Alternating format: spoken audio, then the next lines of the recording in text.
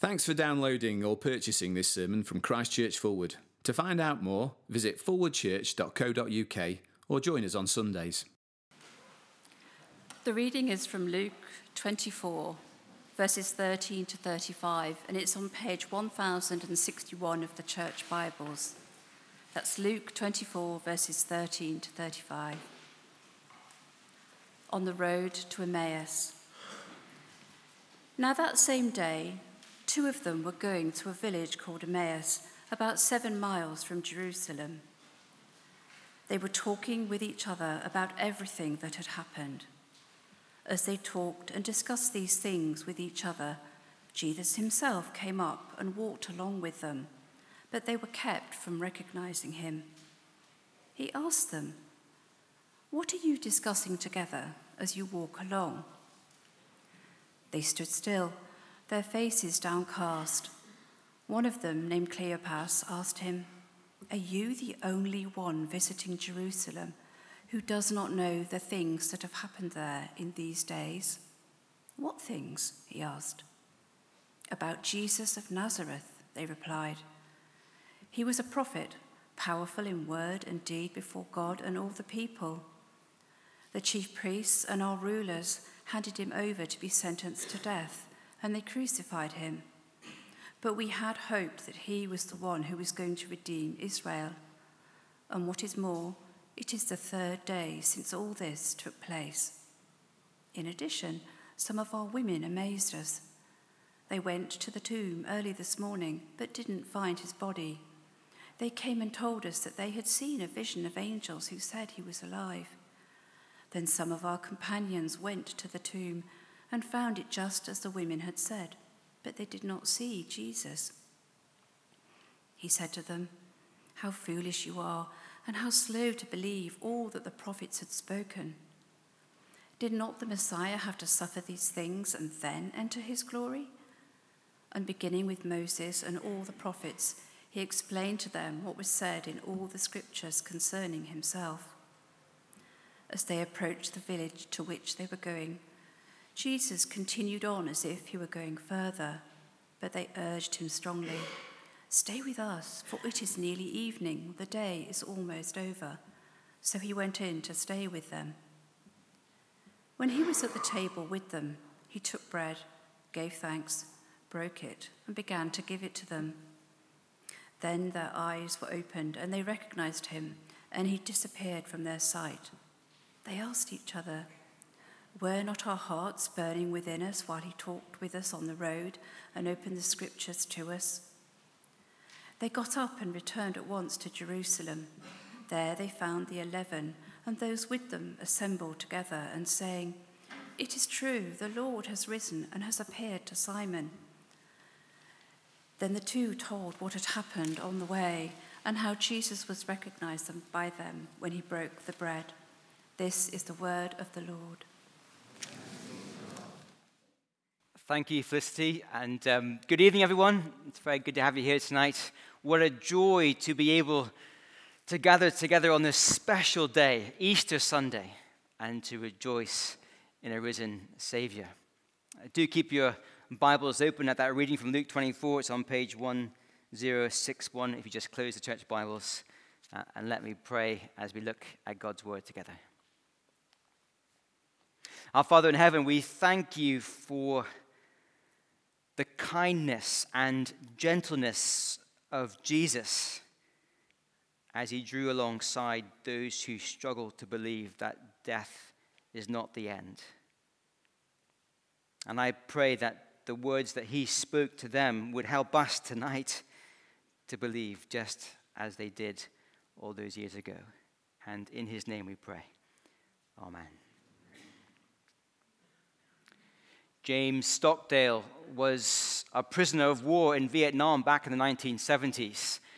And after 7 brutal years of captivity, he was finally released. And some years later, he was asked about his fellow prisoners and about the kind of prisoner who didn't survive the experience. And he said this: "The optimists," he replied, Oh, they were the ones who said, we're going to be out by Christmas. And Christmas would come and Christmas would go. Then they'd say, we're going to be out by Easter. And Easter would come and Easter would go. And then Thanksgiving, and then it would be Christmas again. And they died of a broken heart. It is very hard to live without hope. Not just in a prisoner of war camp, but don't we all need hope to keep going? But where can we find a hope that never fails? Maybe some of us here tonight feel like we are in a story of hope. I don't know, maybe we're at the beginning of a new relationship that's exciting and bringing us joy. Maybe we're about to finish our studies and start a dream job and we can't wait. Maybe we're about to buy a new house. Or maybe we're just looking forward to a bank holiday Monday. Although apparently it's going to rain tomorrow, but never mind. But of course, none of these things last. Maybe others of us have dragged ourselves here tonight because we feel much more like those prisoners of war. We've had our hearts broken again and again. Hopes raised, hopes dashed through life. As we come to Luke 24, it's one of the great Bible stories. It's full of twists and turns, of confusion and irony. If this chapter was a pantomime, we'd be shouting, "He's beside you." But at its heart, it's a story about a journey from deep despair to an unshakable hope. And Luke writes his account so that the people who weren't there on the first Easter Sunday, people like us in Sheffield 2,000 years later, so that we can go on that same journey.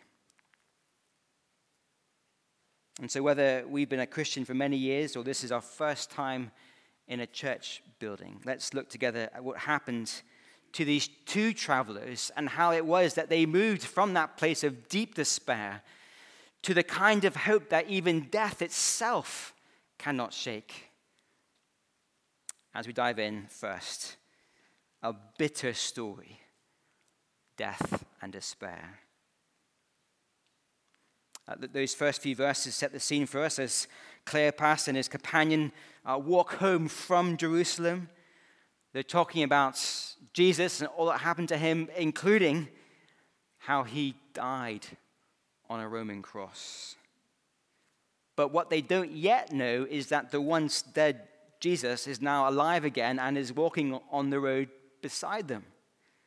Verse 17, he asked them, "What are you discussing together as you walk along?" Cleopas asked him, "Are you the only one visiting Jerusalem who does not know the things that have happened there in these days?" I think of that moment last September when the late Queen Elizabeth II died. My guess is many of us here tonight can remember the very moment when we heard the news. It's as if the whole nation just stopped. Every TV channel covering the story. Church bells in every parish tolling out the mournful news. You'd be hard-pressed to find anyone who didn't know what had happened. That's the sense here on the road to Emmaus. And it's brilliant irony. Of course Jesus knows. He knows more than anyone. It's all about him. So why can't these two travelers recognize Jesus, the man they're talking to? Luke doesn't tell us. But as the journey unfolds, surely at least in part, it's because these two travelers are living with a narrative about life that death is the end. A few years ago, Lorna and I woke up one morning and we looked out the window and realized that our car was not parked in its normal spot outside the house. We began to discuss this issue together, and we explored various options while the car wasn't there. We hadn't lent it to anyone. We hadn't taken it to the garage for work to be done on it. We were both there in the room, so we weren't out with the car unbeknownst to the other. And the more and more we talked about it, the more we realized there was really only one explanation, which is that our car had been stolen in the night. And I remember for about 10 minutes sort of walking around the house just feeling sad. It was an old car. It wasn't worth much, but we'd had it for many years. It had served us well, and we were fond of the old thing. And so convinced was I by this narrative of theft that I forgot that the day before it was raining, and I'd driven up to church, and then after the evening service, the rain had stopped, and I just walked home.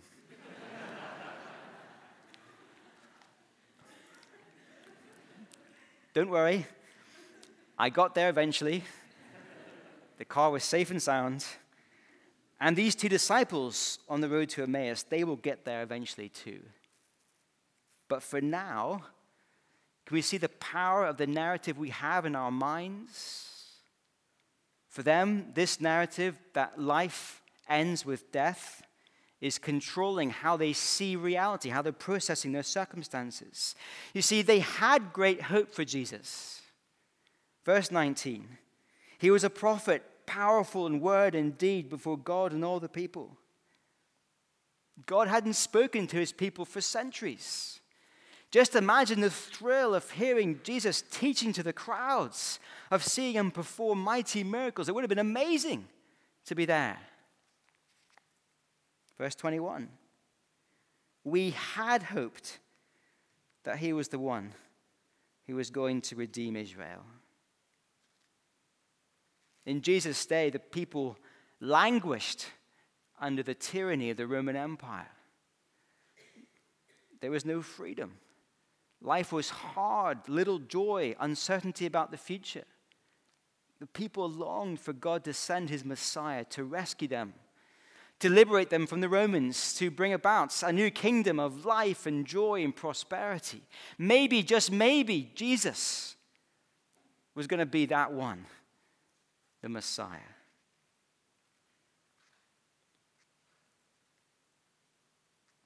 But then it all fell apart. Verse 20. The chief priests and our rulers handed him over to be sentenced to death, and they crucified him. And you see, if you live with a narrative of life that death is the end, then this is the end of all hope concerning Jesus, isn't it? And isn't this what death does? It comes crashing into our hopes and dreams, and it ruins everything. No wonder these two were traveling home from Jerusalem downcast. For just a moment, they'd been teased by hope, and then hope was dashed by death. It is a bitter story. Before we go on, I just want to say that the Bible understands the cruelty of death. The Bible understands how we too have hopes and dreams for a better future. We have plans and ideas and adventures lined up and experiences to share with the ones we love, and then death robs and destroys. And isn't this our problem with hope?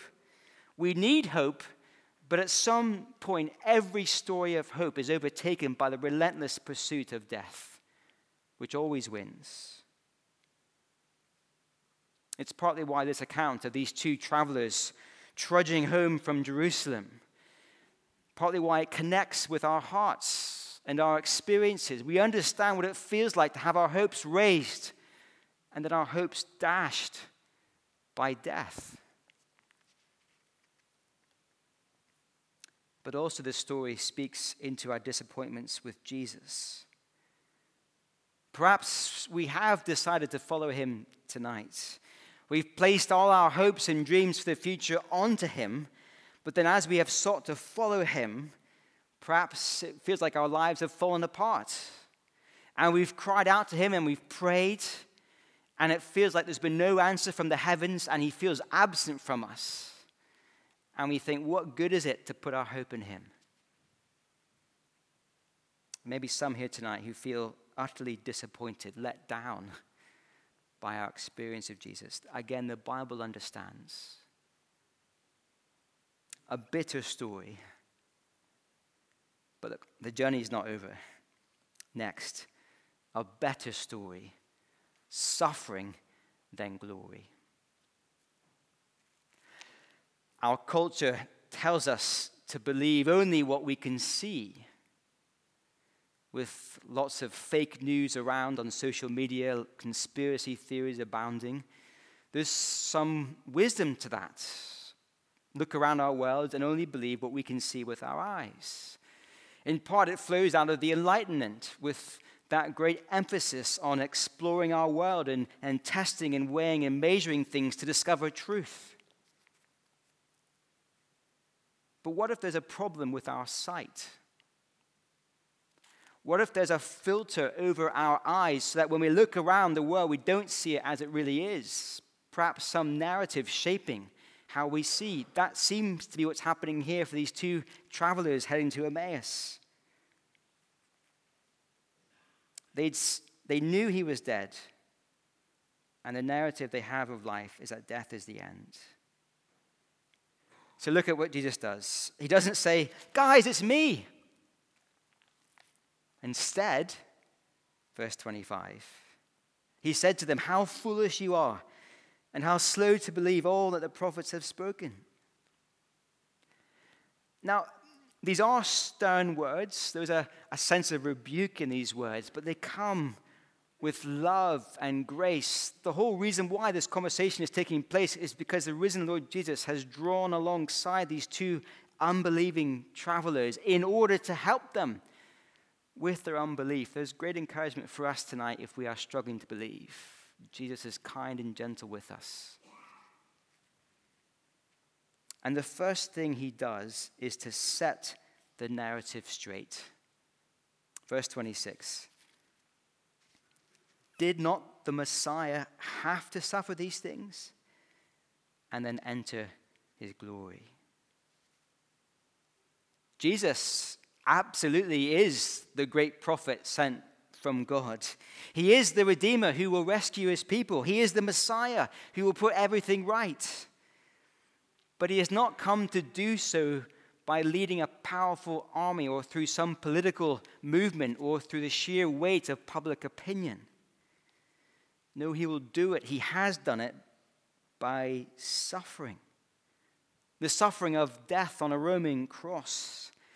And it had to be this way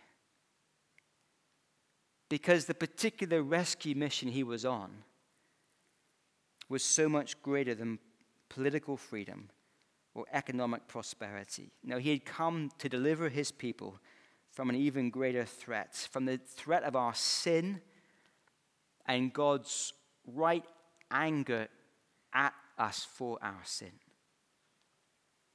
He suffered on the cross to die the death that we deserve, taking God's anger onto himself, so that we might never have to experience that ourselves. And he was raised to new life to show us that his sacrifice had worked and that life beyond the grave is available to all who believe in him.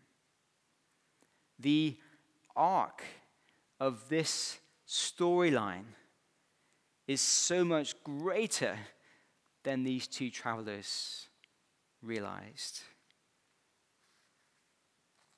And isn't that often the case for us as well?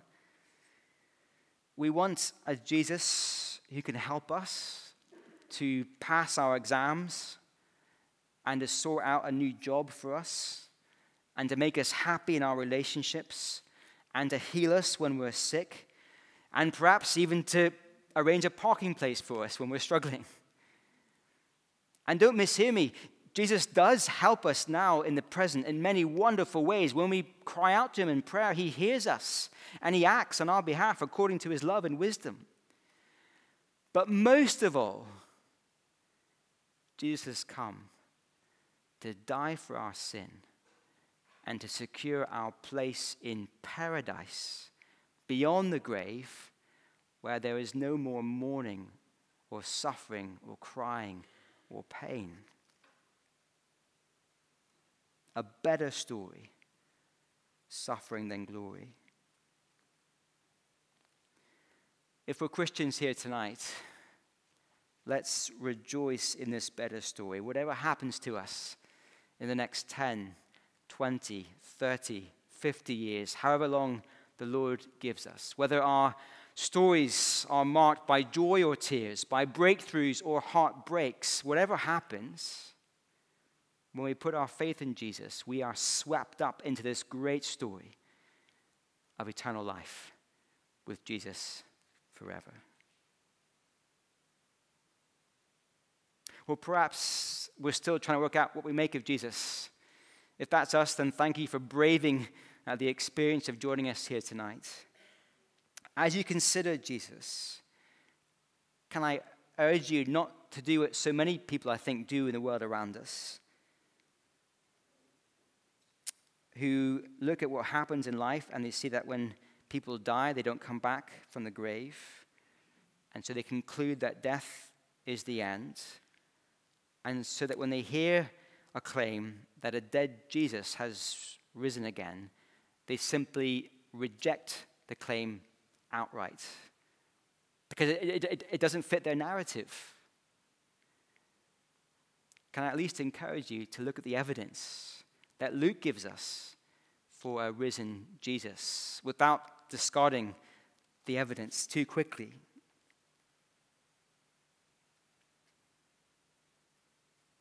Luke has already given us lots of evidence. This morning we looked at the first part of the chapter. We heard of the empty tomb, of angels appearing and declaring the good news of Jesus raised from the dead. And here tonight, he gives us further crucial evidence. And here's our third point. A believable story, the scriptures and Jesus. I think it's very tempting, isn't it, sat here tonight, 2,000 years after that first Easter Sunday, to wish that we'd been there. To think that if we had been there, and if we had seen Jesus on the road to Emmaus, then it would have been so much easier to believe that he'd been raised. But seeing Jesus was not enough for these two. Instead, look at what Jesus does for them and for us. Verse 27. And beginning with Moses and all the prophets, he explained to them what was said in all the scriptures concerning himself. This is so important for us 2,000 years later. What Jesus does for those two men, he doesn't say it's me, it's Jesus. No, he takes them to the scriptures to persuade them of the events that had taken place, the very scriptures that we have before us tonight. He's talking about the Old Testament, the first half of the Bible, containing 39 books written by dozens of human authors across many, many centuries. And yet Jesus is showing us that the Bible is really one great big book about one great big story that arcs through all the scriptures, centered on Jesus, his suffering and his glory. Soon after Lord and I got married, we bought a tent. And if you ever want to test the strength of your marriage, then try pitching a tent together. You know what it's like. You get this thing unfolded and you get the poles out. And I've got some tent poles here. This set's slightly smaller than the one we had when we first got married. But you get to the campsite, you know what it's like, and you just you dump the poles in the ground. You probably can't see over there, but they're just an absolute mess, aren't they? Just like poles everywhere. And you look at this mess of poles. And of course, the person you're kind of working with has one particular view on how the poles fit together. There'll be other views around as well, and those two views have to be kind of worked through kindly, gently. Because with so many different poles, you could join them up in different ways, making different connections. You could have many poles in one big long pole, or lots of smaller short poles joined together. There's like numerous combinations that could create numerous shapes of tents. Of course, only one solution is right. And I think When we come to the Old Testament, we look at these 39 books, and it feels a bit like a spaghetti jumble of poles lying on the ground. We think, well, how can I make sense of this chaos? We can be overwhelmed. And different people can come to the Old Testament and put the books together in different ways and create different shapes and narratives and sizes and come up with different answers about what God is doing in the world and what the big flow of the scriptures are. And it can be very confusing. One of the great things about this particular set of poles that I've actually just broken slightly, but don't tell Lorna, is that it's come with some rope inside. Can you see that?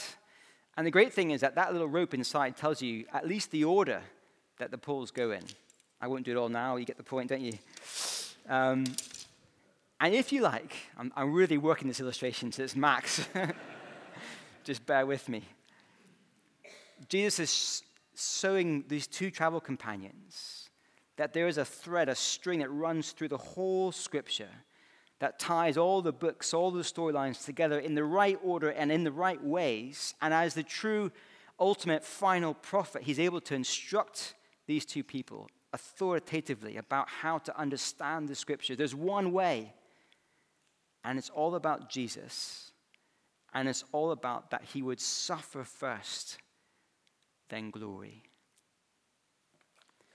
You might think, well, in what way does the Old Testament show us that great storyline?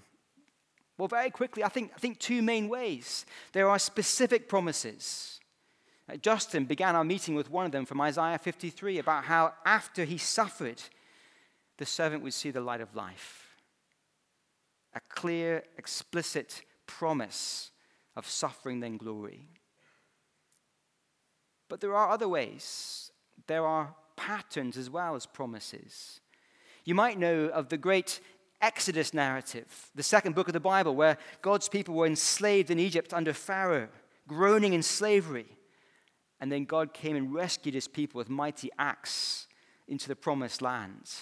And right at the heart of that rescue was a Passover lamb that died as a substitute. And all those covered by the blood of the lamb were protected from God's wrath as he passed through the lands.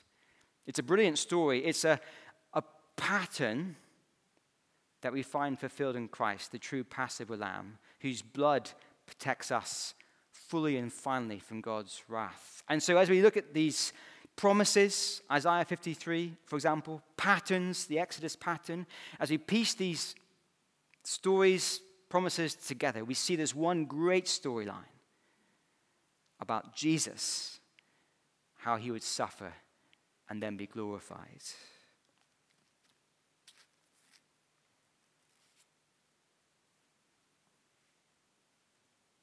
And so as these two travelers are walking along the road to Emmaus, Jesus is doing a wonderful Bible study, isn't he?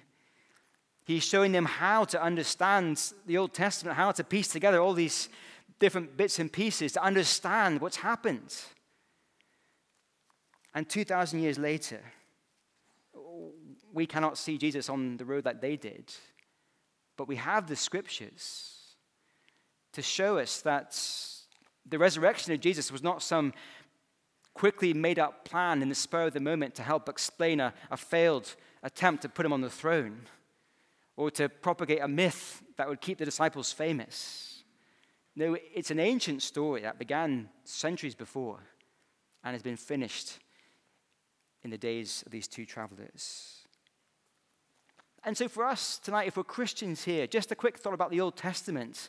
We might be a bit daunted about the Old Testament and think, how can I possibly make sense of it? Or perhaps I don't really want to look at it. It's too complicated. But actually, I hope we can see that the Old Testament is crucial for us, that we have to work hard with Jesus as our ultimate guide to see how they point us to him, such that our faith is built up in his death and resurrection.